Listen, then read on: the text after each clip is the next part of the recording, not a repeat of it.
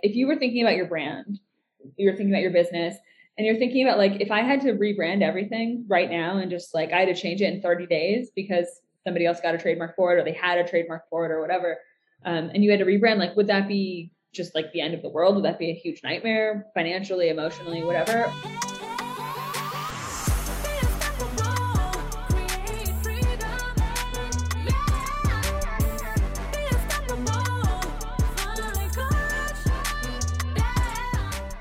Today we're meeting with Nicole Swartz, the attorney and founder behind Sprout Law, a law firm for women business owners. In 2015, she created a skincare line that grew exponentially and was internationally known. Her products were even in the Golden Globe gift bags, so I'm curious about that. We're going to dig into that. How did that happen? Because I think a lot of the audience is going to want to know, how do you get those kinds of bigger gigs, right? Those bigger connections. But after only 2 years in her skincare line, someone trademarked her brand and she couldn't use it anymore. She had to rebrand her entire business just because she didn't have a trademark on it. She sold her skincare line and started her own law firm exclusively for women. She now helps other women trademark their brands to avoid the same situation. And we're going to hear all about it because I am fascinated with this concept of trademarks. I have one myself, and I will tell you all the ups and downs of that and pick your brain as well. So welcome to the Unstoppable Woman podcast. Nicole, let's get started. You ready? Yes. Thank you so much for having me. I'm excited to be here. Sure, of course. This is going to be great. So like I said, I am fascinated by trademarks. I know like this much about them because I have one and I hired a lawyer to help me with it, but I really don't know the ins and outs of it. And one of the things that I'm fascinated about is what you have to do to enforce a trademark. And we'll get to that later in the conversation because I know you do some work around that, and I'd love to hear that. So I can't wait. Tell us the story of your journey to this world that you're in, this focus, because it's quite a big journey. And I think the audience would love to hear a little bit about how you got to being focused on this and how you dealt with, what happened there, like pretty much losing your brand. So yeah. So I've always wanted to be an entrepreneur. Like that's always been a big goal. I always knew I was going to run my own business someday, but I didn't know exactly what. So I went to law school, and as soon as I graduated, I had worked like a little bit, internships and stuff in law, and I just really felt like this wasn't for me. This wasn't like a good fit, and so I just quit my law job and I started a skincare line, like total, like 2 a.m. browsing on Pinterest, like moment where I was just like, this is it. I found like a skincare formula and I was like, this is what I'm going to do.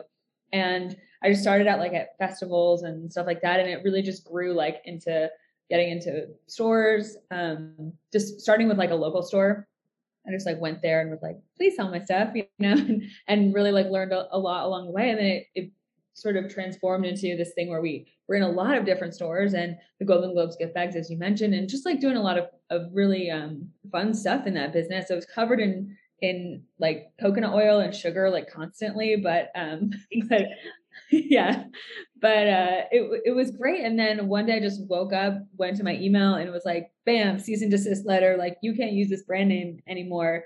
And it was like such a surreal moment. And also just, I felt so silly because it was like, I was an attorney at that point. Like I should have known, I should have like prioritized that, but I was so busy, like trying to get sales and Instagram followers and wholesale accounts and trying to make products. And there's like, there's 100 million things that are on your to-do list every single day as an entrepreneur. So that just wasn't really like a focus for me.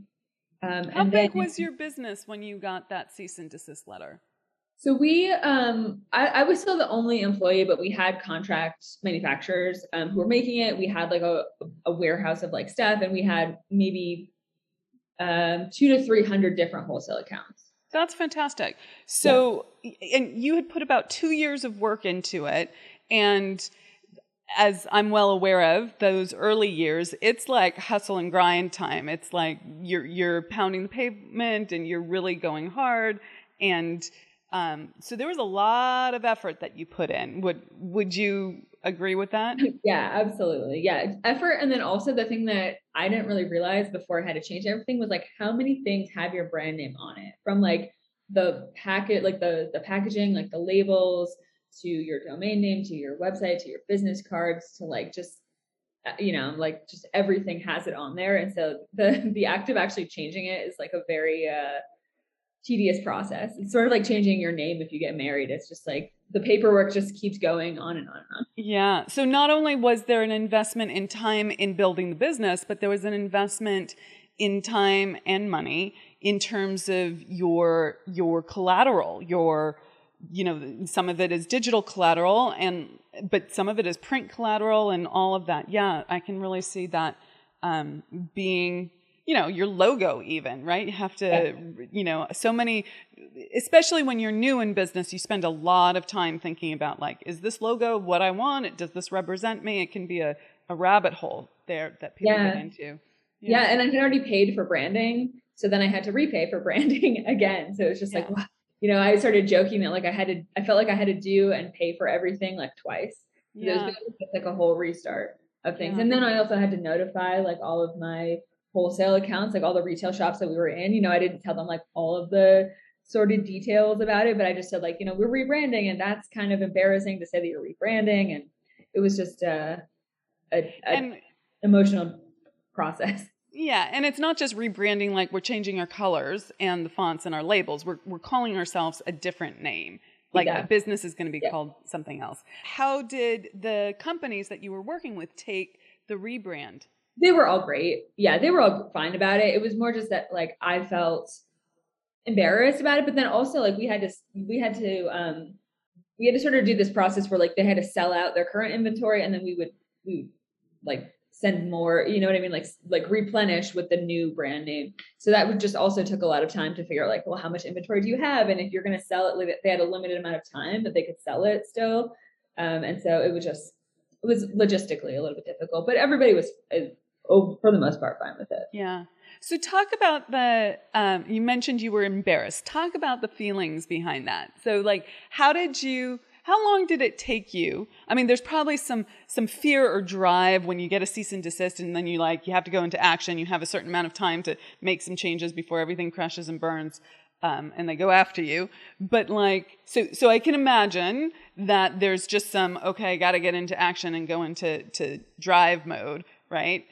But when you weren't in total massive action, like all those feelings are coming up. How did you deal with what was coming up, and how did you deal with them? And the reason I ask this is because when I do a spotlight interview with someone, I'm thinking about my audience who are women entrepreneurs at varying, degrees of experience and years in the business and things like that. And some of the biggest things that stop them is the inner game. It's like this challenge, this curveball came, and I just want to go into my hidey hole, but your business is going to freaking crash and burn if you go into your hidey hole, but suppressing your emotions doesn't really work. So how did you personally manage that whole situation? This is like such a great question. I love this because I think the mindset part of it is like one of the most important parts of running a business, because it's just constant new ways to challenge yourself, like emotionally and stuff like that. So like just sort of going back like a little bit for a second, like the biggest thing, like I wanted to start a business, as I was mentioning, like I knew I wanted to start it like 10 years before I did, but it was like the fear of it that really kept me from doing it. And the way that I got over that was just talking and trying to like expose myself. It was like exposure therapy, like trying to talk to as many different business owners as I could to just kind of like normalize that like this was a way that people could like live and like make money and stuff like that. Like, so I think just like for that, I just waited a really long time. And then finally I was just like, F it and jumped into it. So let's pause right there, because that's a big deal. Like you said, you did your research, you did your own personal informal research, talking to lots of people. And then you're like, okay, I'm going to do it. What did you hear from that research? And how did you finally rip the Band-Aid off and go for it? Because I think there's a lot of people in the same situation that you're in that they're hedging their bets a little bit. Yeah. Yeah, I think like the fear that I initially had was like people's judgment. I was like, what are my friends gonna think? Like they're gonna laugh at my Instagram. They're gonna, do this stuff. And it's funny because like, everybody that I talked to was like that's gonna change in like 2 or 3 years. And they're gonna be asking you like, how did you do it? And that's definitely like exactly what happens. It's the same people who are like laughing about things, or the same people who you're kind of worried about how they'll take it, or the same people who asked me at the beginning, like, oh, how is this business doing? And they kind of had a little tone to their voice about it. Yeah. Where you knew it wasn't like a serious question.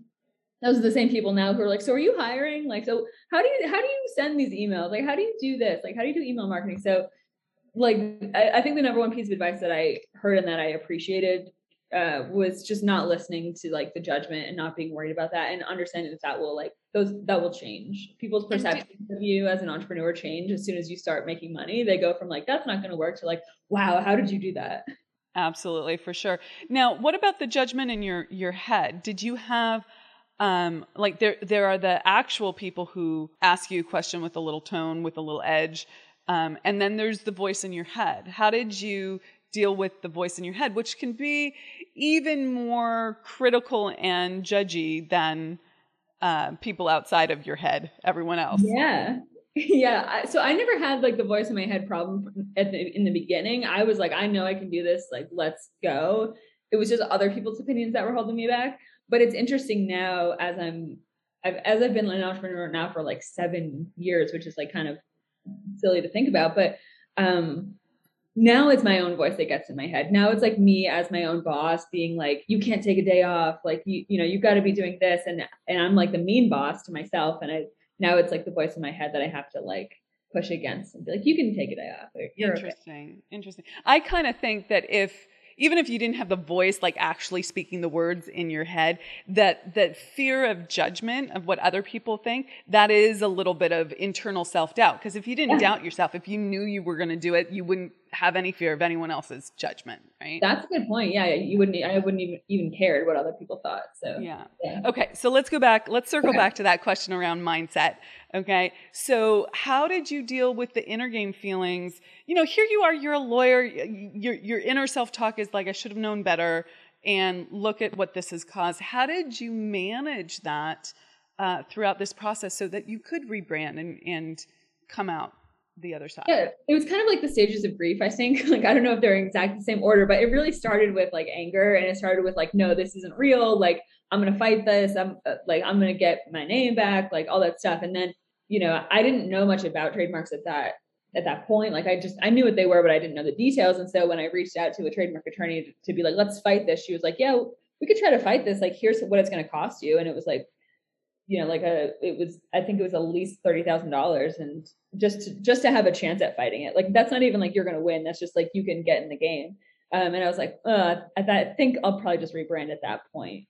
And that's kind of when I had that like sobering moment where I was like, all right, like, this is what it's actually going to cost me to fight it. I'm not really that interested in doing that. I'd just rather put that money towards rebranding things. Yeah. So you went through the anger, and then you went through all the stages of grief, and you kind of reconciled it. And did you have to forgive yourself?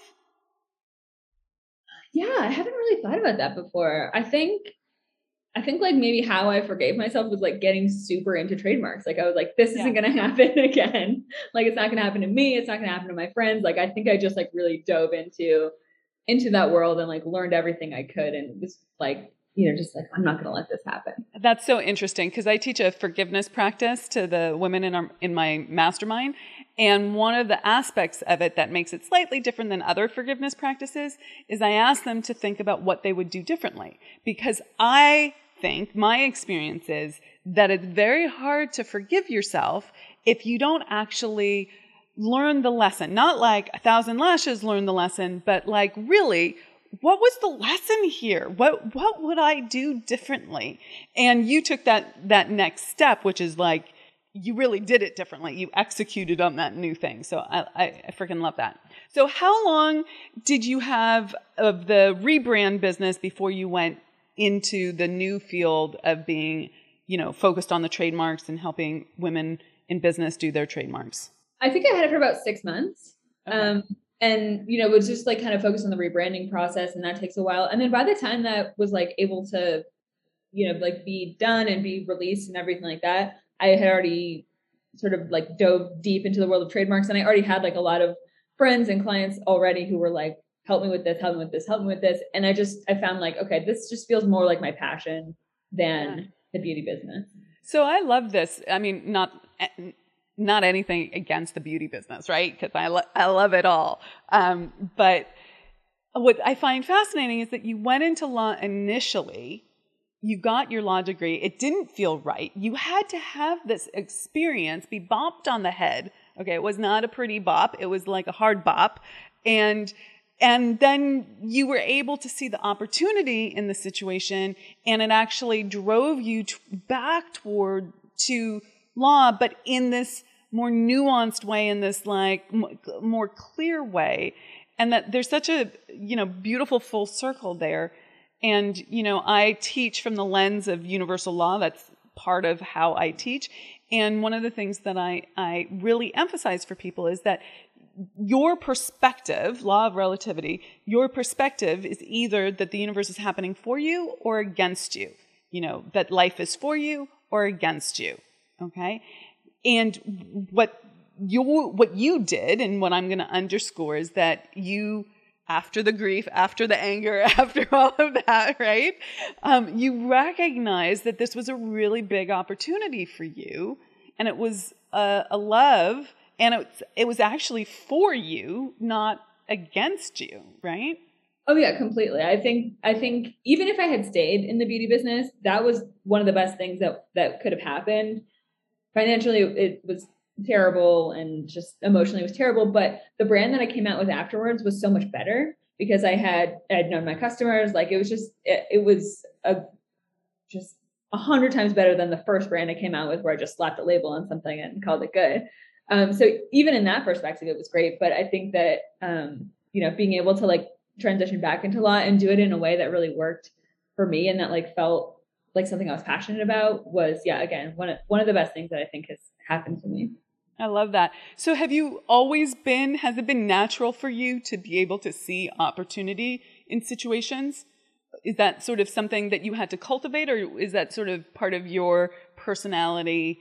I think I'm always kind of I think I'm always like the person that's sort of like running into a challenge and like really interested in just growth and personal growth and the opportunities and things, even when things are just like so uncomfortable and they're so hard, like just that's the interesting thing to me, is like figuring out like how do we like push through this and make it great.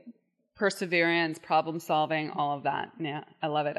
And I find that there's always a level where you're able to see the opportunity and when you're able not to see the opportunity.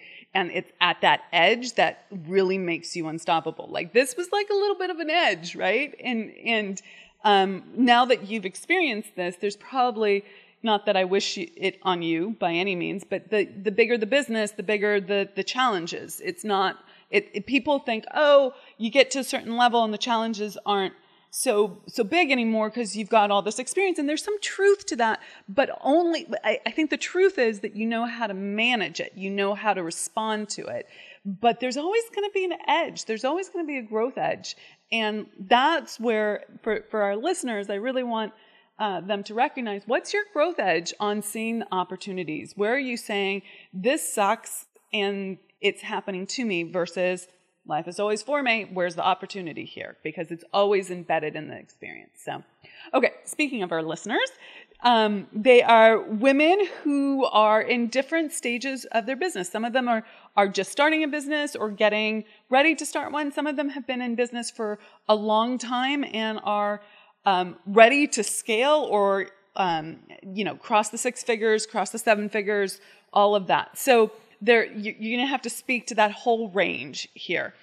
How important is it to have a trademark? Like, at what stage do you need to be thinking about a trademark? And does it matter what industry you're in?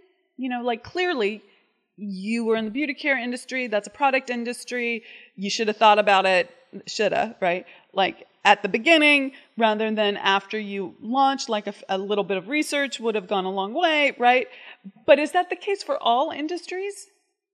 Yeah, so those are two really good questions. So number one, as far as like when it makes sense to do it, I think it's like a gut feeling of like if you were thinking about your brand, you're thinking about your business, and you're thinking about like if I had to rebrand everything right now and just like I had to change it in 30 days because somebody else got a trademark for it or they had a trademark for it or whatever, and you had to rebrand, like would that be just like the end of the world? Would that be a huge nightmare financially, emotionally, whatever? Or would that be fine? Like for some people, it's like, oh, that's fine. I'm trying it out. I'm not that committed to it. And then that's not the right time for a trademark. But if you feel like, no, this would be like a huge deal if I had to rebrand in 30 days and change everything, then it's time to start thinking about one. So it's going to be different. It's not necessarily based off of, how much money your business makes or how long you've been in business. It's really just about like, how much like brand equity you have, really, like how much do people know your brand, how much do you care about it. Yeah, so that's an interesting thing. So brand equity I think is really a key phrase and word and concept there. So when I think about does everyone need a trademark, the answer is if you have brand equity, if you're building a brand, if it's not just Amira Alvarez coach, business mentor, it's the Unstoppable Woman. That's a brand, correct? Exactly. Yeah. And I think the second part of it, thinking about like what industries, I think two things. Like number one, product industries definitely make sense to think about that earlier, just because of the investment of like inventory and packaging and stuff like that. If you had to rebrand, then you might have to throw all that away. And then number two, like I think just popular industries in general, these are industries that are more likely to be trademarked. Like people are filing more applications in these areas. So there's more of a risk that like somebody else could take your name.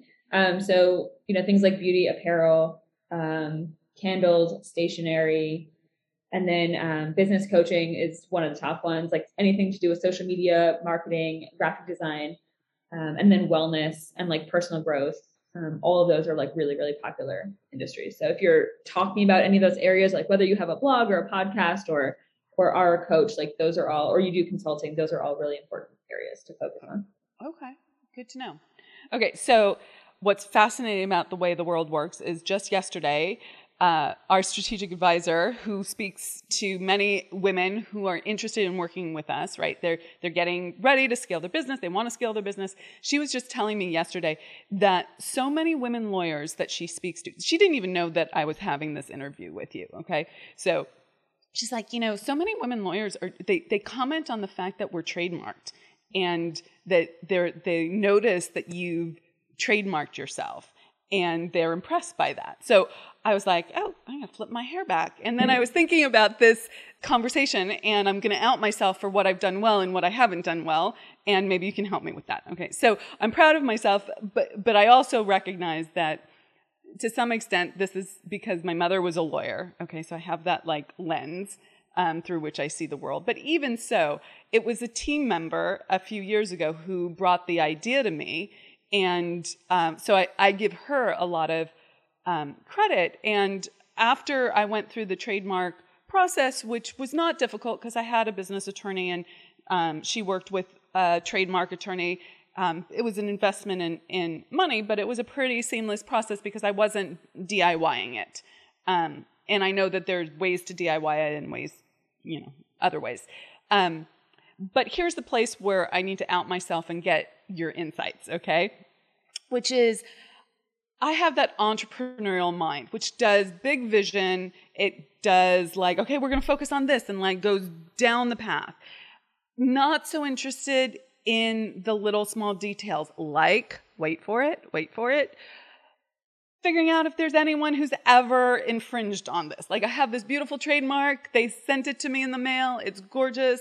I teared up a little bit when it arrived. Like I was like, I got this trademark. That's awesome, right? It really felt like this, right? And this is actually top of my list for when our new director of ops starts. But I saw something on your website that is called the Trademark Club, which looks like it solves this. So I think I'm your ideal client for that. So sell me on that. What does it do? Okay, because I've got this trademark, but I'm not doing any sort of evaluation about whether anyone's using our trademark inappropriately and needs to be told not to. Yeah. So first of all, doesn't it feel so good when your trademark certificate comes in the mail? Like that's just like the proudest moment. It feels so official, and it feels because it comes from the United States Trademark Office, and it's like this sheet, and I really should frame it. Maybe I'll do that. Yeah. I have all mine framed. Yeah, I love them. So anyways, yeah. So once you have a trademark, the trademark is the exclusive right to use either your brand name, or you could trademark a logo, or you can trademark a tagline, or a podcast name, or a program that you have, product name. There's a lot of different things that you can trademark, but the number one thing that most people trademark is like their brand name. And so when you trademark it, you now have the exclusive right to use it for the different products and services that you listed. So, for a podcast in a certain area and stuff like that. And there's a couple different things that you're going to want to do. Like the first thing, obviously, is you're going to want to put a Google alert out for your podcast name. And you can do, Google alerts for your exact name and then different versions of it. So for example, like my brand name is called Sprout Law.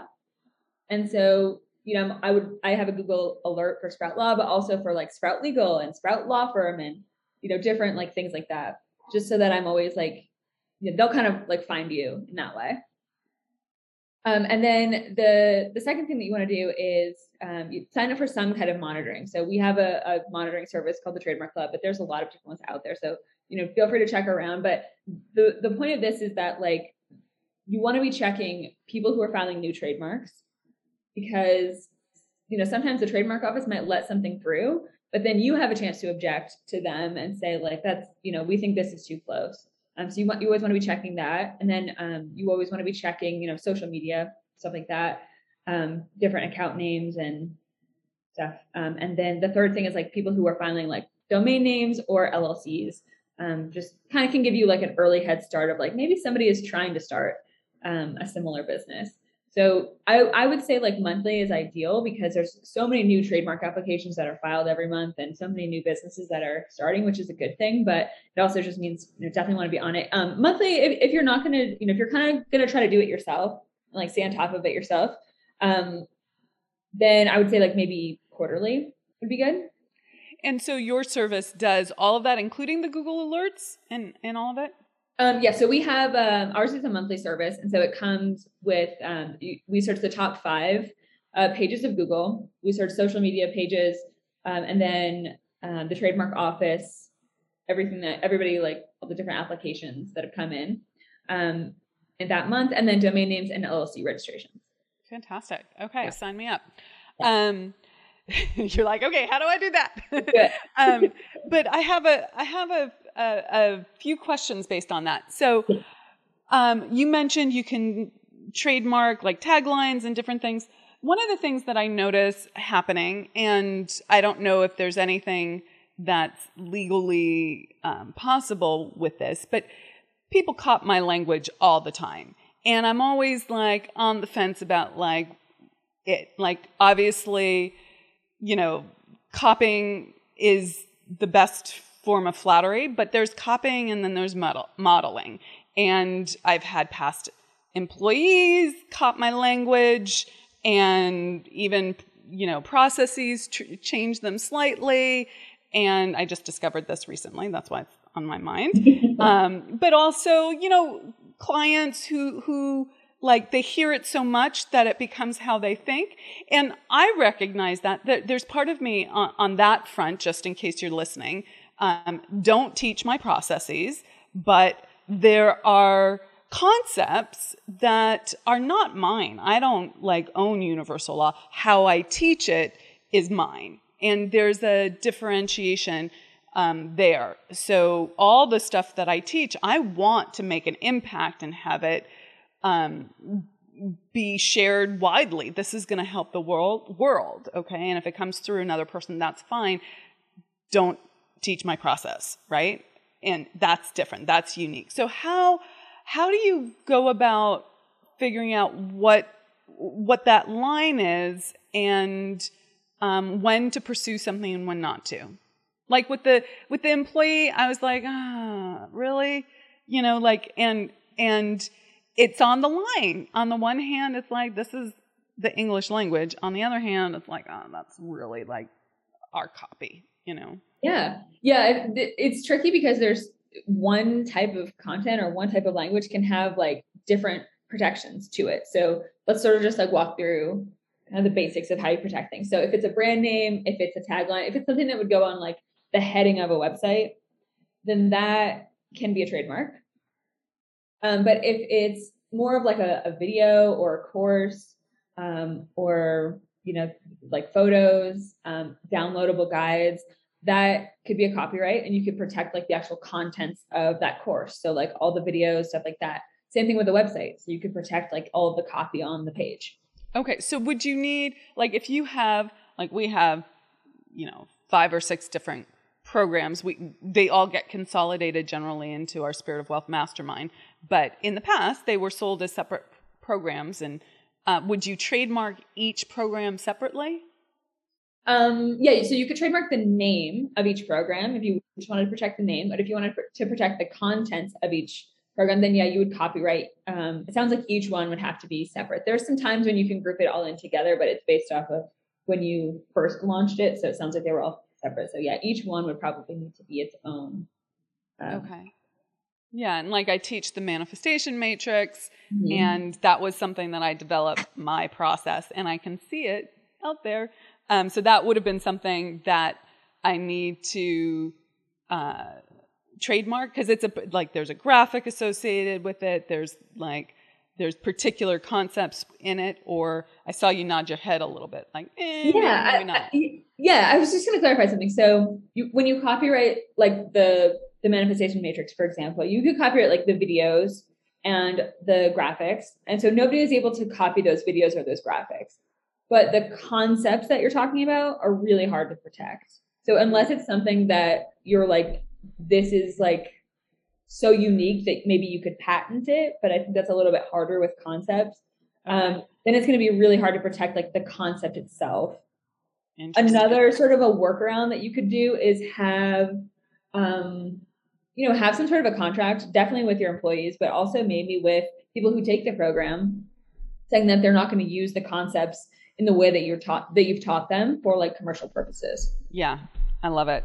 Yeah. We need to, we might have that in our contracts already. I just would have to look. It's this stuff, right? This is exactly, it's a great heads up, because this is where you were at. You were like, I have all this other stuff to do, and we can't forget the details. Though I will say, your story is a great story to recognize this, but there are trade-offs in the beginning. You have so many priorities. Which one do you do first? So there's always that. Okay. So let's see. Can you tell us how can business owners really prevent people from, trying to copycat their entire business? Is it simply getting a trademark? Yeah, it's kind of, like I was saying, like there's all these different ways to protect things. So I think it's about priorities. You could copyright every like course or every program that you have, or you could copyright like every video or every photo, but that doesn't really make sense to protect, every single thing that you're doing all the time. So to me, the main priorities would be like protecting your brand name with a trademark, and then protecting, like the money making aspects of your business, whether that's like client agreements or whether that's like course policies, stuff like that through contracts. Okay, great. Before I ask my last 3 questions, can you tell us where people can find out more about you? And I know you also have a free webinar on trademarks as well. So why don't you share about that? Yeah, so we are at sproutlaw.com. We're also on Instagram at Sprout Law. That's where we kind of post all of our, we do a lot of like celebrity trademarks. So if you're interested in like what all of the celebrities are coming out with, we talk a lot about that there. So it's just kind of like fun pop culture celebrity gossip there. But we also have a free webinar all about trademarking, just kind of like walk you through the process of like, how long does it take and how do you get started and how much does it cost and what to expect, all that kind of stuff. So do all that at sproutlaw.com. Okay, fantastic. Okay, so my final 3 questions are, how do you continue to learn in order to stay on top of your game and keep growing? It's constant reading, like constant taking courses and constant ordering books. on different areas of like, whether it's, I bought one the other day about like value proposition design, about like how to build your business plan in a way that, just like all the different models of business plans. And then I bought one about like how you psychologically handle like making more money in your business than you thought was possible. And like, there's just all these different aspects of running a business, from the actual like business ops to stuff like that. So I think just courses, like spending a lot of time and money on education. Yeah, huge. That was a really big one. I mean, I think there's a book coming every 2 or 3 days in this household.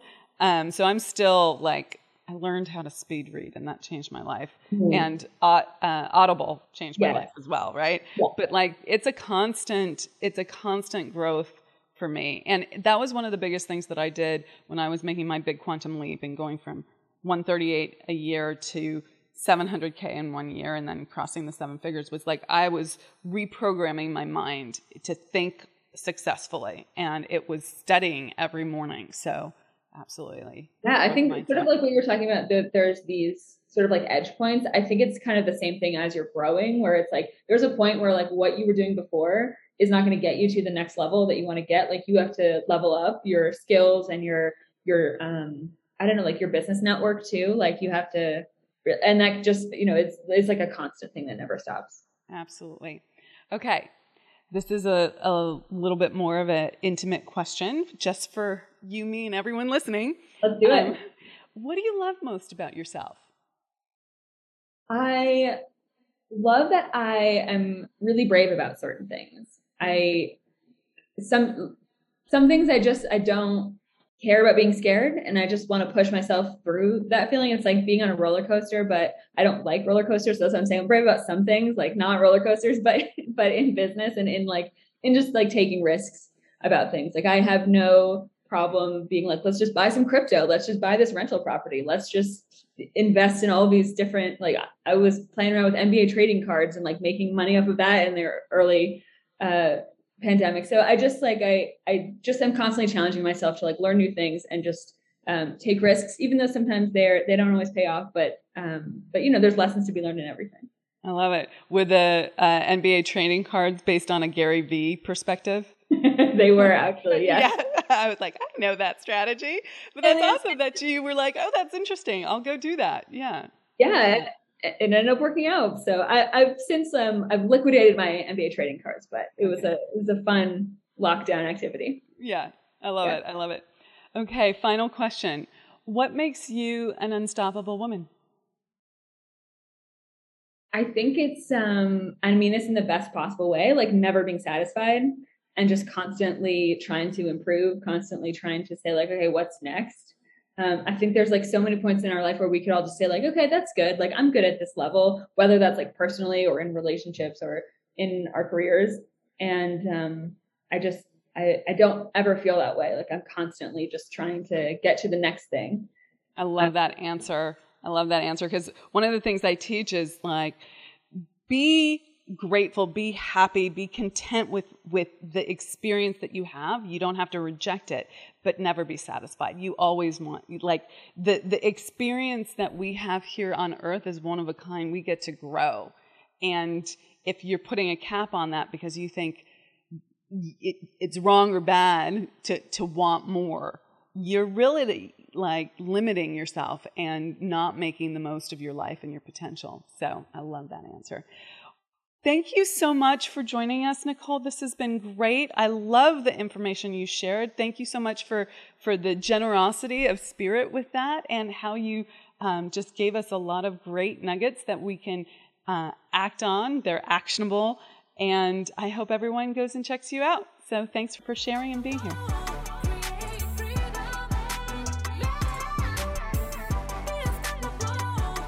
Hey, thanks so much for joining us and being part of the Unstoppable Woman movement. We have got a ton of free resources for scaling your business at theunstoppablewoman.com/free stuff. And you can find that link in the description below. So go ahead and check those out.